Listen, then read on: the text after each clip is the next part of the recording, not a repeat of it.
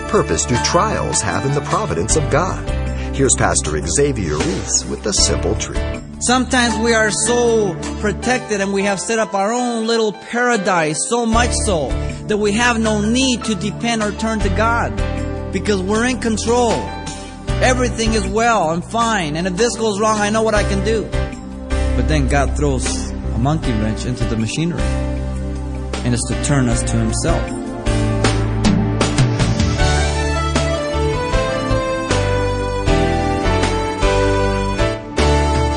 Welcome to Simple Truths, the daily half-hour study of God's Word with Xavier Reese, Senior Pastor of Calvary Chapel of Pasadena, California. Do not marvel, my brethren, if the world hates you. Hardly a comforting sentiment John penned for believers in chapter 3 of his first epistle. The simple truth is, however, God can and does use persecution as a means to achieve His purposes, says Pastor Xavier. In fact, he's been illustrating the providence of God all through the hardships experienced by Esther and Mordecai, as told in the Old Testament book of Esther. Let's begin today's study of chapter 4, titled, Blessings Out of Buffetings. Persecution of the church and the people of God has always been used by God to bring about a purified body and a powerful witness to the world at large. The Scriptures tell us, yea, and all that will live godly in Christ Jesus shall suffer persecution. Now bear with me. I'm going to read you something that's lengthy. I think it will set the stage for the study. It's regarding a man telling of a dream he had, but he didn't know it was a dream at first. He says, I saw in a dream that I was in the celestial city, though when and how I got there, I could not tell. I was one of a great multitude which no man could number, from all countries and people and times and ages. Somehow I found that the saint who stood next to me had been in heaven for more than 1,860 years. Who are you?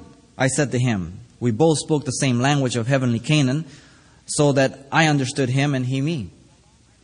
I, said he, was a Roman Christian. I lived in the days of the Apostle Paul. I was one of those who died in Nero's persecution. I was covered with pitch and fastened to a stake and set on fire to light Nero's gardens. How awful, I exclaimed. No, he said. I was glad to do something for Jesus. He died on the cross for me. The man on the other side then spoke. I have been in heaven only a few hundred years. I came from an island in the South Seas, Eromanga. John Williams, a missionary, came and told me about Jesus, and I too learned to love Him. My fellow countrymen killed a missionary, and they caught and bound me. I was beaten until fainted, and they thought I was dead, but I revived. Then next day, they knocked me on the head and cooked me and ate me. How terrible, I said. No, he answered. I was glad to die as a Christian. You see, the missionaries had told me that Jesus was scourged and crowned with thorns for me. Then they both turned to me and said, what did you suffer for Him? Or did you sell what you had for the money which sent men like John Williams to tell heathens about Jesus? And I was speechless. And while they both were looking at me with sorrowful eyes, I awoke. And it was a dream. But I lay in my soft bed, awake for hours, thinking of the money I had wasted on my own pleasures, or my extra clothing and costly car and many luxuries, and realized that I did not know what the words of Jesus meant. If any man will come after me, let him deny himself, take up his cross, and follow me. I am afraid that for the major part of the Western world and the church in the West, we are in poverty of experience of this type of knowledge, because we live in such lush comfort that we know nothing of this. So I pray by God's wisdom, by the power of His Spirit, that He would touch your heart and mind, not to move you emotionally, not to condemn you, but to move you to action in view of the reality of the world and of lost men and women who die every second, entering eternity lost. We want to look at Esther and look at how God uses persecution for His purposes. I know that's kind of strange today in our society, especially with the health and wealth and prosperity doctrine. We have come to conclude that if we are spiritual, then God will bless us materially. That has never been the priority of Scripture. That has never been the emphasis. As a matter of fact, Paul says, from those who declare that godliness is gain, depart from them. Esther, as you know, has been selected to be the queen, to sit in the place of Vashti, who refused to come in before the king. Now, Esther is in position. It's years afterwards. The first thing that we see in chapter 4 from verse 1 through 3 is that God uses persecution to draw men to Himself. It says, when Mordecai learned all that had happened, he tore his clothes and put on sackcloth and ashes, and went out into the midst of the city. He cried out with a loud and bitter cry. He went as far as the square in front of the king's gate, for no man might enter the king's gate clothed with sackcloth. And in every province where the king's command and decree arrived, there was great mourning among the Jews, with fasting, weeping, and wailing, and many lay in sackcloth and ashes. The first thing we notice is in verse 1 and 2 that Mordecai lamented because of what had taken place. He had learned that Haman, the wicked man, the enemy of the Jews, had come to power at this time, second to the king. And he had set out a plan to annihilate all the Jews in Persia. Chapter 3, verse 6 says, but he disdained to lay hands on Mordecai alone, for they had told him of the people of Mordecai. Instead, Haman sought to destroy all the Jews who were throughout the whole kingdom of Ahasuerus, the people of Mordecai. You see, Haman had a problem. He wanted everybody to bow to him. Mordecai would not, because Mordecai knew that if he bowed, that meant idolatry. And so the men at the gate kept saying, well, why don't you just bow? It's not going to hurt. He says, I can't. I'm a Jew. That's idolatry. And so word got out now. Mordecai is a Jew. And so now Haman says, I won't only wipe him out, I'm going to wipe out all of his people. He had learned all that had happened. He was not only affected mentally, not only emotionally, but equally physically. The evidence is there. He tore his clothes and put sackcloth and ashes in verse 1. He cried out with a lamentable cry of bitterness. He expressed it publicly. He wasn't an undercover Jew anymore. The word was out. But see, God uses persecution to draw him to Himself. Through this very thing, he turned to God to what? To pray. Though prayer is never mentioned in the book of Esther, and it is one of the major reasons why critics say it is not an inspired book. Rubbish to that. Prayer is implied all through the book. For Jews never did this outward manifestation without including prayer. And so who is really Mordecai turning to? He's turning to God. He realizes that he can no longer live within that controlled environment which he thought so secure. God had brought him to a point that turned him to Him. God will bring you and myself to whatever extent He needs to turn you to Him. Sometimes we are so protected and we have set up our own little paradise, so much so that we have no need to depend or turn to God because we're in control. Everything is well and fine, and if this goes wrong, I know what I can do. But then God throws a monkey wrench into the machinery, and it's to turn us to Himself. Equally in verse 3, all of the Jews of the provinces likewise turned to God. As they learned of what had taken place, of the plot of evil Haman, they equally afflicted themselves mentally, emotionally, physically. They were completely involved. And they turned to God in prayer. Why? Because persecution had come. The apostles of the early church in Acts chapter 4 verse 29, as they began to be persecuted, he says, now Lord, look on their threats and grant to your servants that with all boldness they may speak your word. Persecution has always turned the people of God to seek the Lord. Always. Read the history books. Jesus promised in Matthew 5:10, "Blessed are those who persecute you for righteousness' sake, for theirs is the kingdom of God." And if we are persecuted, he goes on to say that we're in good company, for so they persecuted the prophets of old. Now I have to confess to you that I am lacking in this experience. I have never been persecuted. I've had some difficulties. I have had some opposition. But I have never been persecuted for my faith. And therefore I think I am really poor in that certain area. There's a book that I would recommend for each of you this week. You can read in about a couple hours. It's called The Church in China by Carl Lawrence.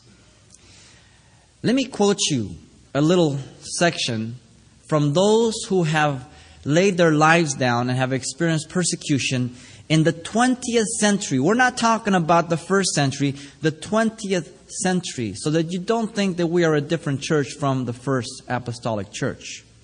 He says, the coming together of the house church fills the words of one of their own set, as they said.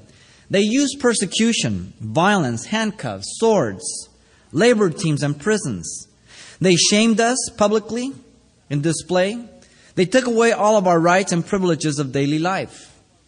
They have closed our churches, burned our Bibles, and put our pastors in jail. But they cannot destroy the church of our Lord Jesus Christ. Well, since Mao took over in the 60s and all the missionaries were kicked out, God brought a tremendous revival through persecution of Mao. And He did by His Spirit what no amount of missionaries had ever done. Through what? Through TVN?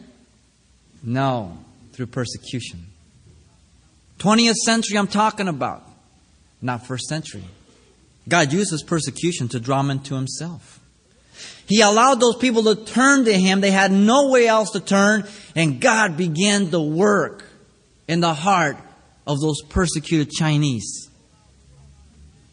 To amaze the world 20 years afterwards as we go in to see, thinking that we're going to go in and we're going to just, begin to preach. And Lord, behold, we walk in and there's an underground church, more pure, more powerful than we have ever known. But not only does God use persecution to draw men to Himself, but He uses persecution to unite His people. In verse 4 through 9, it says that so Esther's maid and eunuch came and told her, and the queen was deeply distressed. Then she sent garments to clothe Mordecai and to take his sackcloth away from him, but he would not accept them.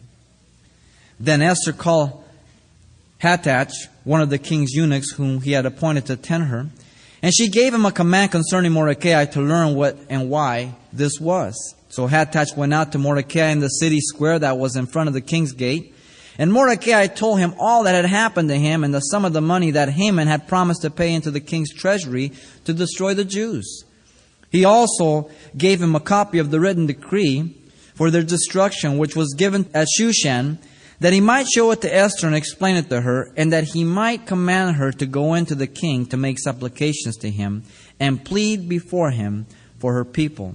So Hathach returned and told Esther the words of Mordecai. God uses times of persecution to unite His people together. Esther is distressed deeply at her attempt to comfort Mordecai. But notice that at first our usual response is when we see somebody hurting, we try to comfort them in an easy way. Here, put on some new clothes. Here, have a new house. Somehow, not only in the Western mind, but in our human aspect, we think that we throw enough money and we give enough material things that that's going to solve our spiritual problems. Nothing could be further from the truth. It is because of materialism that we have many of our problems. Now, I'm not doubting Esther's sincerity or compassion. It was just something natural for her to do. But isn't it interesting that which becomes natural usually becomes problematic? And it's like putting a Band-Aid on something that needs surgery. The Bible says when one member suffers, we all suffer. You don't have to look all the way to China. You don't have to go all the way back to the time of Esther. There are people in this body suffering and hurting. And we walk in and out every Sunday. and we're unaware. If that isn't enough, look to your neighborhoods. There's elderly people that are eating dog food. There's elderly people that can't mow their lawns, paint their houses, so they just become dilapidated. There's people who are starving to death, and they'll be found one morning dead on a curb or a park. Mordecai refuses the comfort because that's not what he was looking for. Esther inquires as to the nature of the lamentation in verses 5 and 6. And Mordecai declares the problem and the need in verse 7 and 9. He tells of the evil man Haman and his plan to destroy all the Jews in verse 7. He gives a copy of that decree which he had written up himself and sealed with the ring that the king had given him, so that nothing had to go through the king. He had the power of the king. And then at the end of verse 8, we have Mordecai's plea for Esther to intercede. Now, this is where it gets heavy. Because though I do not doubt Esther's sincerity and desire to help, when she receives the news, she begins to assess if she really wants to help. So often when we come to people, we say, well, if there's anything I can do for you, let me know. Now, we usually say that for one of two reasons. We want to be courteous, even though there isn't a need. Or we know there's a need, and I'm saying it well knowing that they're never going to call me. If you know there's a need, don't say it. Just go do it. Help them, because they will never call you. And so the message comes back to her. And the story's going to change a little bit. But see, it's this persecution that is going to be uniting Esther and Mordecai in that common bond. Even as history teaches us, when the Christians were taken to the Roman arena, the Colosseum, and that very persecution to be devoured by lions, the history books tell us that they walked out hand in hand singing praises unto God. Now, I know that I cannot do that. But I also know that if God ever put me in that position, that He would give me the power and the strength to do it. You see, persecution is not drawing from my own resources, but persecution is looking to God, drawing from Him, because I am unable. God uses persecution to unite His people together. But not only that, but He uses persecution to disturb the saints' comfort. Verses 10 and 12. Then Esther spoke to Hathach and gave him a command for Mordecai. All the king's servants and the people of the king's provinces know that any man or woman who goes into the inner court of the king, who has not been called, he has but one law: put all to death except the one to whom the king holds up the golden scepter, that he may live. Yet I myself had not been called to go into the king these 30 days. So they told Mordecai Esther's words. God uses persecution to disturb the saints' comfort. Esther was in the palace. She had spent a whole year in perfume and oils. A time when she didn't know what was going to happen. But finally she was declared queen. It's been years she's been in there, having the best of life. Anything she wanted. All of a sudden her comfort is disturbed. And so Esther can see only but objections. She sees only the obstacles. Whenever God disrupts my comfort, all I can see is the obstacles. All I can see is how it's going to affect me. That's what comfort does. First, she observed, her objection is, no person can approach the king unless he has been petitioned, because there's only one law, and one law for everybody. And that is death. Secondly, only His scepter can save you. If He raises it up, that means He gives you grace and you can enter in before Him. But you take a chance. Third, the king had not called Esther for 30 days. Though all of these observations were true, they all have the emphasis on what it's going to cost her. Isn't it funny? That's always where we put the emphasis. What it's going to cost me. Hoping that as I share this, the person will say, well, that's okay, don't worry about it. And I can walk away saying, phew, thank God. No, thank Satan. Thank your flesh. But don't thank God. Comfort always causes us to center on self. That's why I believe the church in the West is the weakest in the world. Comfort always causes us to see the difficulty of the situation and not the possibility in God. Comfort always causes us to excuse ourselves at any cost. And I want you to know that I'm preaching to myself as well as you. I am no exception.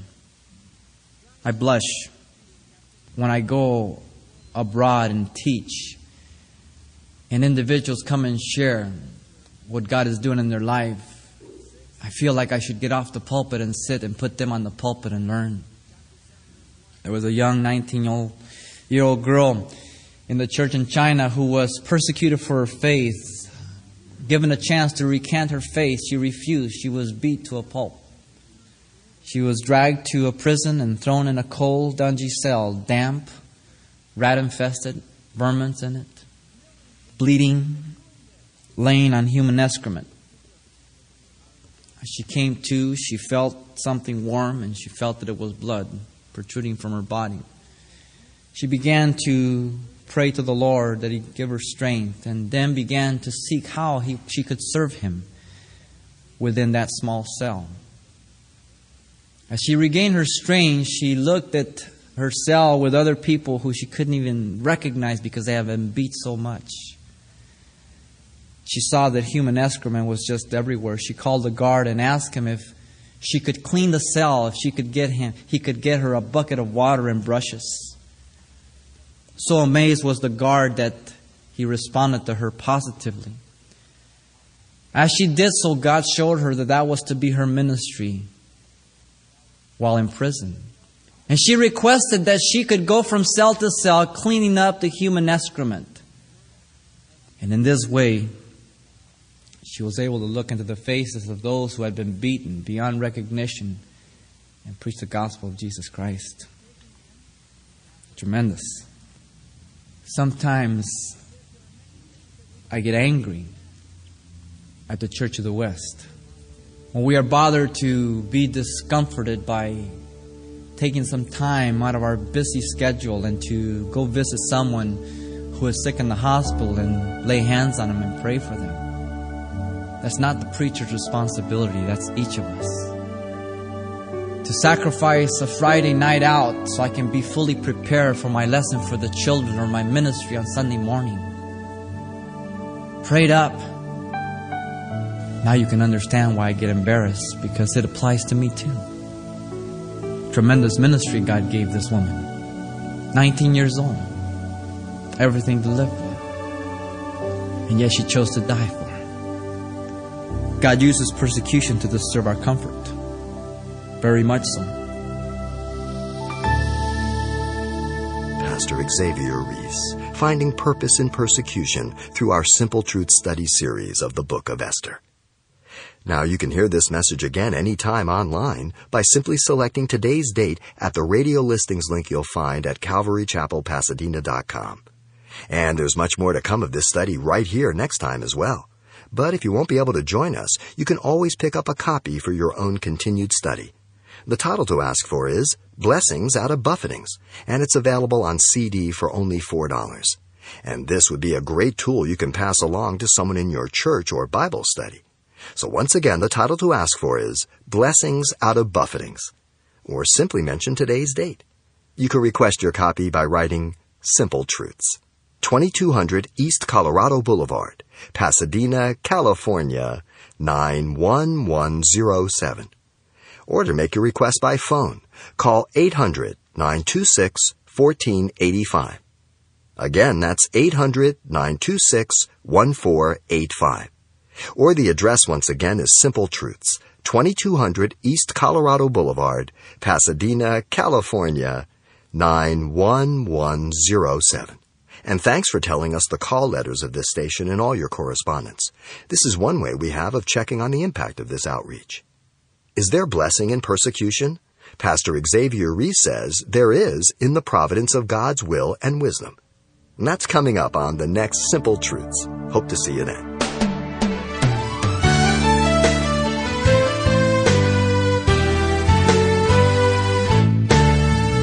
Simple Truths with Pastor Xavier Reese, a daily half-hour broadcast, is a radio ministry of Calvary Chapel of Pasadena, California. www.calvarychapelpasadena.com